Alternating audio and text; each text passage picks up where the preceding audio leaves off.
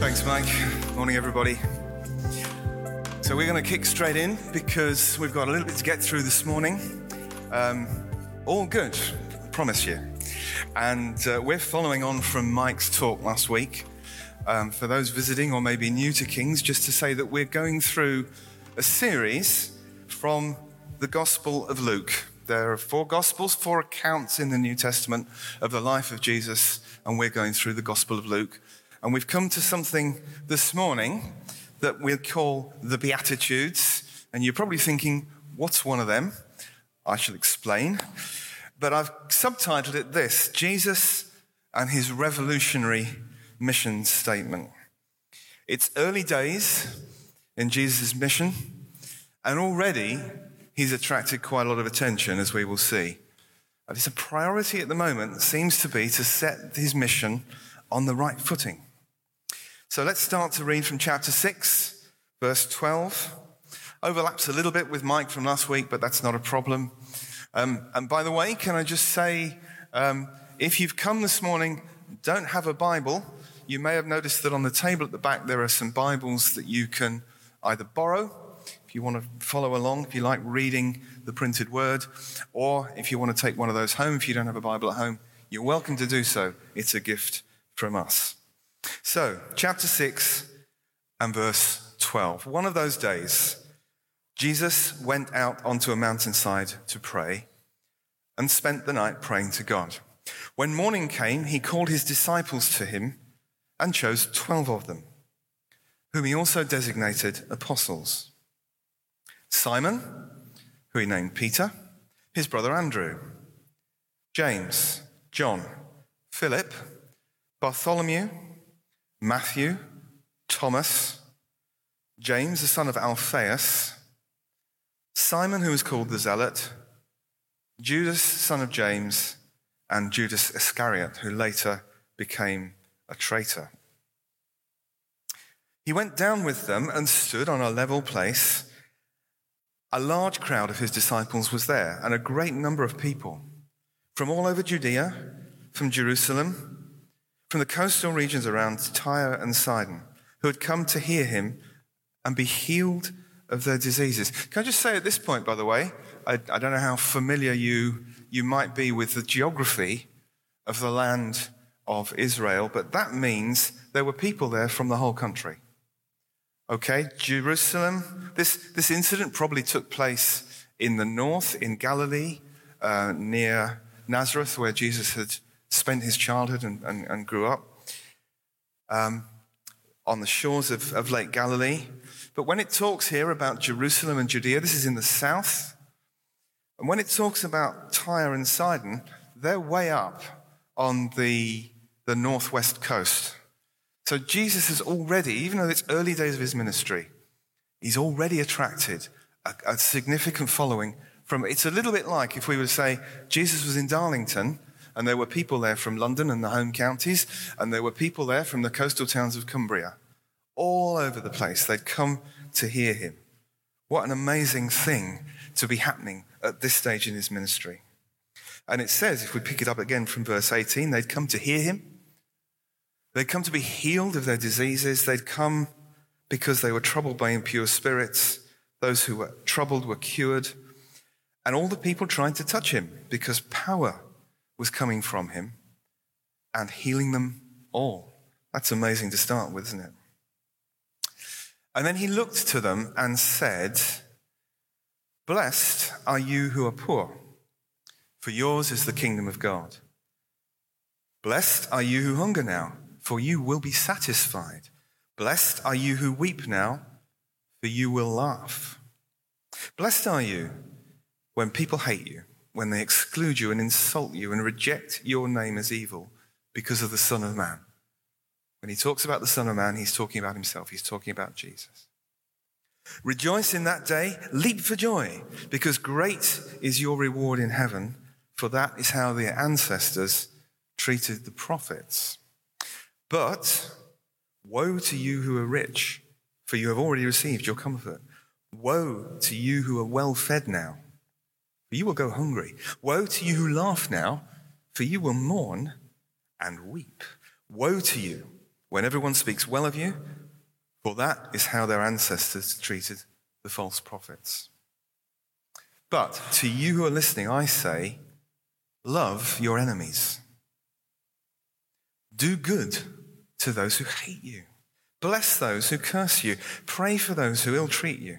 Somebody slaps you on the cheek, turn to them the other also. If someone takes your coat, do not withhold your shirt from them. Give to everyone who asks you. And if anyone takes what belongs to you, do not demand it back. Do to others as you would have them do to you.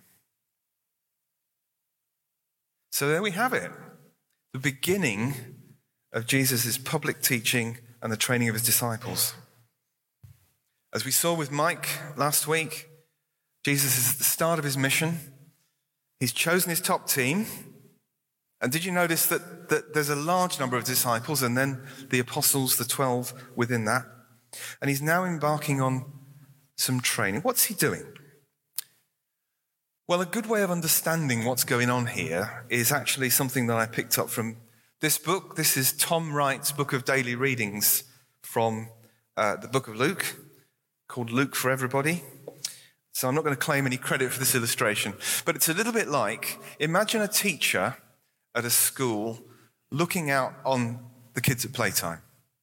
And there's loads of kids just running around kicking football all over the place.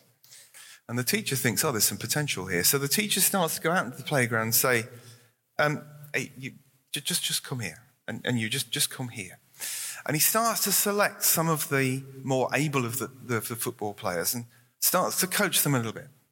And starts to say to them, you spent all your time running up and down the ring, but I need you in defense. You hog the goal line. Not only is that going to make you offside, also, I'm going to need you to do a job in midfield sometime.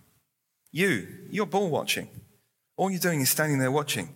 Be aware of everybody else. Start playing like a team. And see what's happening? He's starting to take the kids and mold them and shape them into something into a team that could go somewhere. They still have fun. They still kick the ball around. They're still enjoying themselves. They're still working off the energy. But they're starting to be shaped and molded into a team. And this is what Jesus is starting to do here. He's starting to say, right, you're following me. You've seen me do healings. You've seen me feed the hungry. But actually, I've got a job for all of you guys. Not just the 12 apostles, but the whole of the disciple group. I've got a job for you, but I need to teach you. I need to start to give you some idea of my priorities, instill some values into you. You know, it's easy for us to forget the disciples didn't know what was coming. We're at the start of Jesus' ministry, and we know with hindsight the way in which Jesus' story pans out. But at this stage, the disciples don't know, do they? I wonder what they thought, those disciples, as they embarked on this adventure with Jesus. Some of them had been called, away from fishing or other activities, and they decided to follow Jesus. But I wonder what it was. I wonder what their expectations were. At this time, Jewish expectations of the Messiah had been around for quite a while. Many years, really, prior to Jesus' ministry, the whole thing of the Messiah was a bit of a hot topic. But the expectations came in many forms. Certainly some of them would have expected the kind of religious parts, Jesus' teaching on how to live and how to worship and so on. Some of them would have been expecting a kind of engagement with the Roman forces. Many of them would have been thinking it's a scandal that Romans occupy the land, the promised land of God's people. Maybe at some point in the future, we'll be involved in warfare. I wonder if we need to be trained to fight. I wonder if we need to be trained to really hate those who are occupying our land. I wonder if Jesus is going to reinforce this sense of outrage that we've got, that these Roman people are here. For some of them, at least, as they looked ahead, they would have that kind of expectation about the time they would spend with Jesus. But when Jesus looked ahead, Well, he saw some of those things. He saw the public ministry. He saw crowds following, hungry and thirsty for truth, desperate for hope. And for sure, Jesus would have seen up ahead plenty of antagonism from the Roman authorities and even from the Jewish authorities. But he saw something else. He would have seen the crowds turning against him at some point. He would have seen the loneliness of the path sometimes. And perhaps even at this stage in his ministry, he could see the dark shadow of a Roman cross, a cosmic battle between the God of light and the powers of darkness. Jesus knew what was coming, and he had to start to train and set the expectation of the disciples. So he starts to talk about blessing. It's a funny thing to say, isn't it? Blessed are the poor. What does it even mean? And some of the language that is used here is a bit unfamiliar to us, if we're honest. We don't go around, well, we maybe say the word blessing sometimes, don't we? We might say bless you if somebody sneezes. We might say you're going away for a week for a holiday. I hope you're blessed with good weather. But as far as we know, nobody sneezed on this occasion. And Jesus isn't really talking about the weather. He's talking about blessing in the sense of giving not only good wishes, but out of the lips of Jesus, something much more concrete than that. These things are described as beatitudes. That's hardly a word we use every day, is it? Just means blessings. If I went into Mags's office this morning, Mags is the administrator here at King's, and I said, I just want to give you a beatitude. She'd give me a very strange look. Actually, Mags often gives me very strange looks, but that's another story.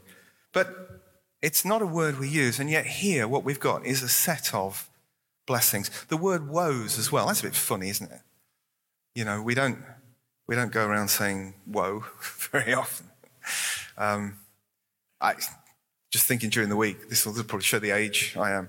The first thing that came into my head with woe, the word woe, when I thought about it, was some of the old Carry On films, Kenneth Williams, running around saying, "Whoa, woe is me, whoa." It's not a common everyday word, but what it means here is Jesus is, when he uses it, he's giving warnings. But blessing is actually a really, really important thing for us to understand as a theme that occurs throughout the Bible. Because God is a God of blessing. It's his nature. It's the thing he naturally does. He blesses. And if you want to just kind of evidence for that, you need to just start looking through the Bible, and it's all over the place. Even in the very first chapter of Genesis, where God has created the world, created the environment we live in, gone on to create the plant life, and then create the animal life, and then create mankind, humankind in his image. Then it says, God blessed them. God blessed them and said, go out and be fruitful. And that's not just a nice, warm, fuzzy feeling. That is God empowering. That is God saying, right, I've given you now the wherewithal to go and do what will be fruitful for you, what will be beneficial for you. But it's all through Scripture. Psalms, the book of Psalms, the Bible's songbook, opens with blessing. Blessed is the one who does not walk in step with the wicked, but whose delight is in the law of the Lord. That person is like a tree planted by streams of water. We were in a prayer meeting this morning. John was reminding us that in Psalm 133, it talks about God pronouncing a blessing on situations where there is unity amongst God's people. Even all the way through to the very end of the Bible, final chapter of Revelation, God pronounces a blessing on those who have, it says wash their robes, which is just a phrase that means cleanse themselves before God. And they have a right to the tree of life. So from the start to the end of the Bible, blessing is a theme. It's quite often quoted in the Old Testament, the promise of abundance, but contrasted with warnings. That's quite a common thing. You get it in places like Proverbs. You get it in places like Deuteronomy chapter 28. If you follow my decrees, God said to the people of Israel as they're about to go into the land, if you follow my decrees, I will bless you in the city. I will bless you in the country. The fruit of your womb will be blessed. But then you get the contrast.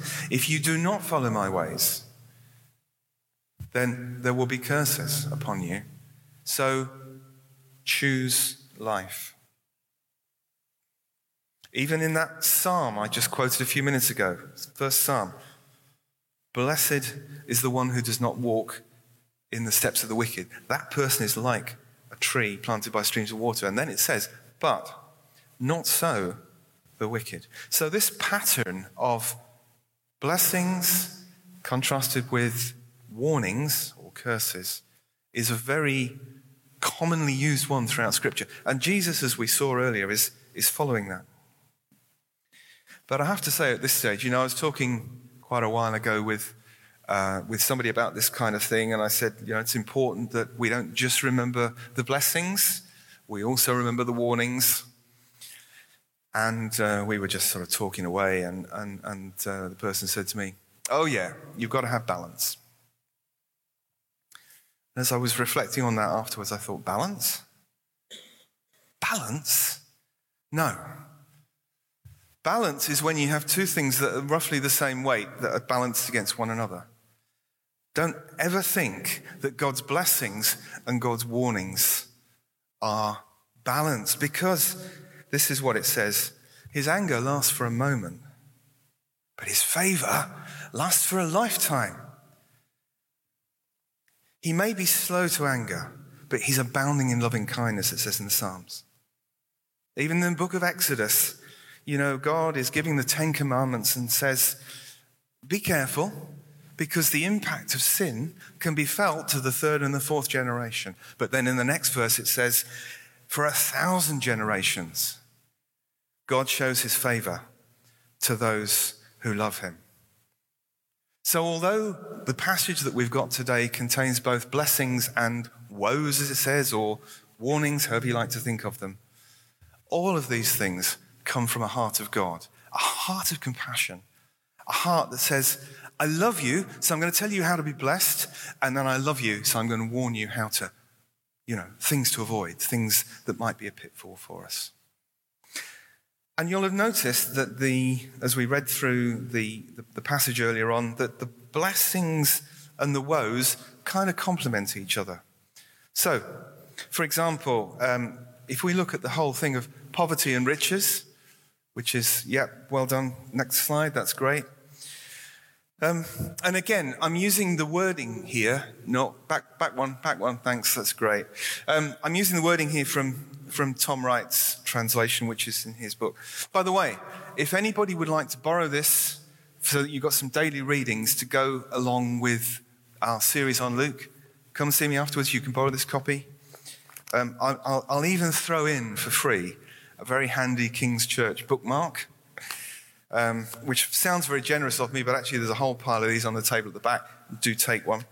But in all seriousness, if you want to go through Luke day by day, as we're going through the series, you're welcome to borrow this. And Tom Wright translates verse 20 as this: blessings on the poor. God's kingdom belongs to you. But woe betide, in 24, woe betide you, rich, you've had your comfort. What does this say to us? What does this pairing of statements say to us? In many ways, of course, if we took a kind of global perspective, all of us here are rich to the point of ridiculousness, actually, aren't we? But some of you, I know, won't feel that. You'll feel, man, things are tight, never quite sure where the next penny's coming from. And we can, in a funny kind of way, experience both poverty and richness. But I think the challenge for us with this pair of a blessing and a woe is this: how are you stewarding your material possessions? How are you stewarding your material possessions? Are you always anxious about money? And does your anxiety about money close off your eyes to the possibility of blessing others with the wealth that you have, even though they may not be very much of it? Has your anxiety become like the blinkers on a pair of horses' eyes that only allow them to see a very limited vision? Because Jesus is saying something here. God's blessing is on the poor.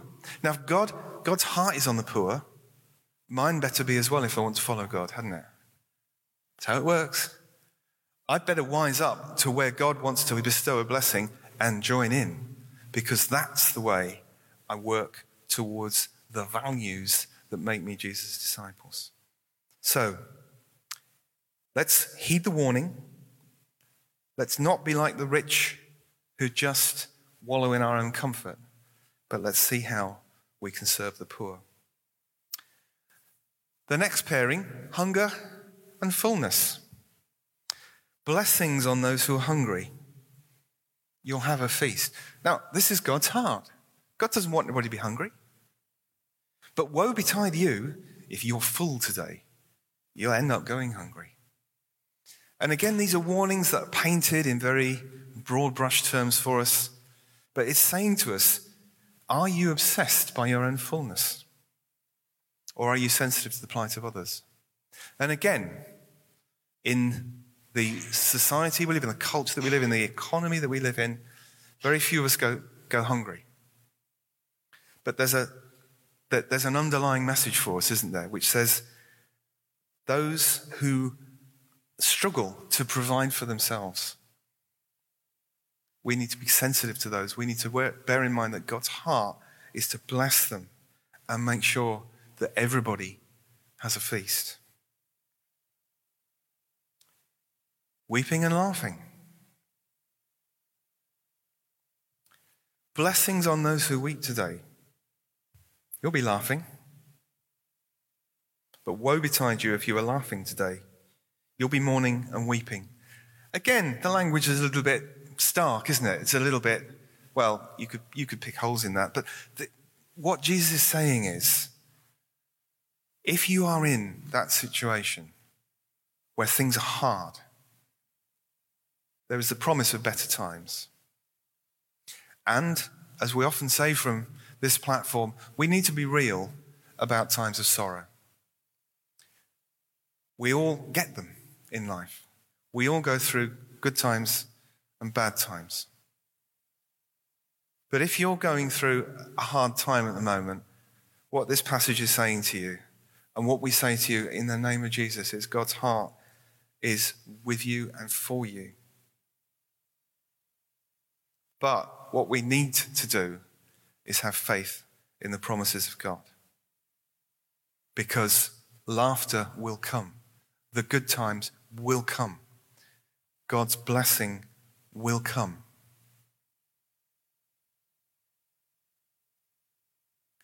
Here's an interesting one. Here's an interesting pairing.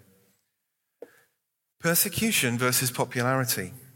Blessings on you when people hate you, shut you out, when they slander you and reject your name as if it was evil because of the Son of Man. Woe betide you when everyone speaks well of you. That's what your ancestors did to the false prophets. The reference to the prophets is just Jesus looking back into the history of the people of Israel and recognizing that very often the people who came and genuinely spoke the true words from God, very often those people were put to one side or persecuted or shunned. But very often the people that said, everything's going to be fine, don't worry, those were the false prophets. And sometimes the false prophets were basically saying, listen, you people of Israel, I know you've rejected God, I know you've disobeyed the laws, but don't worry, everything will be all right. So they were false prophets because they were telling lies. They were saying things that were not true. And yet they were welcomed. Now, doesn't that strike you as very, very contemporary? I think what this pair of verses is saying to us is watch where you get your identity from. Watch where the focus of your identity is. If you're going to follow Jesus, if I'm going to follow Jesus, there will be times when I'm not going to be popular. There will be times when I will need to do things that don't fit in with the way society operates at the moment. Say things, believe things, have values that are not necessarily the values or the practices of the culture that we live in. And if all I'm conscious of is my reputation, how people speak of me, I'm going to find it very hard to be a follower of Jesus. Not all the time. Very often people welcome us when we look like Jesus. It's a welcoming thing. But there are times when we've got to confront. There are times when we have to say, no, the world may be going in that direction. I can't do that, because that would be to deny the teaching of my master. Can I just say, watch the influence of social media. I know some of you avoid it, probably good. I know some of you love it. It has its places, but it can draw us in to feeling our identity, our acceptance, our popularity is based on how people react around us. And it's insidious, and it can be toxic for us, actually. Woe betide you when everybody likes all of your Facebook posts, because that's what they did to the false prophets. So in all these things, what is the Lord saying to us? Let's sum it up like this. My thoughts, says God, are not your thoughts. Change your values for mine. We need to take the world's values, the world's priorities, and turn them upside down. In fact, that's what was said of the early Christians. You've probably come across that verse. There was a time when Paul and Silas were going around as part of their missionary journeys. They were going around Greece. They came to a place called Thessalonica, and there was somebody there who'd already heard what they were doing, and they said, oh, look out, guys, here comes Paul and Silas. These are the guys that are turning the world upside down. I'd love that to be our testimony, wouldn't you? This is King's Church, guys. These are the people that are turning the world upside down. Here's Darlington Baptist Church. They're turning the world upside down. Here's St. Cuth's. They're turning the world upside down. Wouldn't it be great if God's people in Darlington start to get that reputation? I think it'd be fantastic. Yeah? It's great that we're known for our food bank and our furniture scheme and other things. But we need to be much more revolutionary than that. This is what Jesus is teaching us here. So let's bless the poor. Let's bless the hungry, the hurting, and let's tackle in our own lives the greed and the insensitivity to the needs of others. I've skipped a whole page on my notes. Is that a good thing? Because this is Jesus' mission. This is the kingdom. This is the good news for those who hadn't had any for a very long time. The poor, the hurting, the hungry. We need to hear both the blessings and the woes, don't we?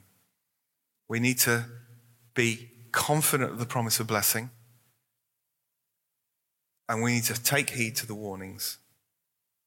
But let me just ask you this morning. These upside down values, how do they sit with you?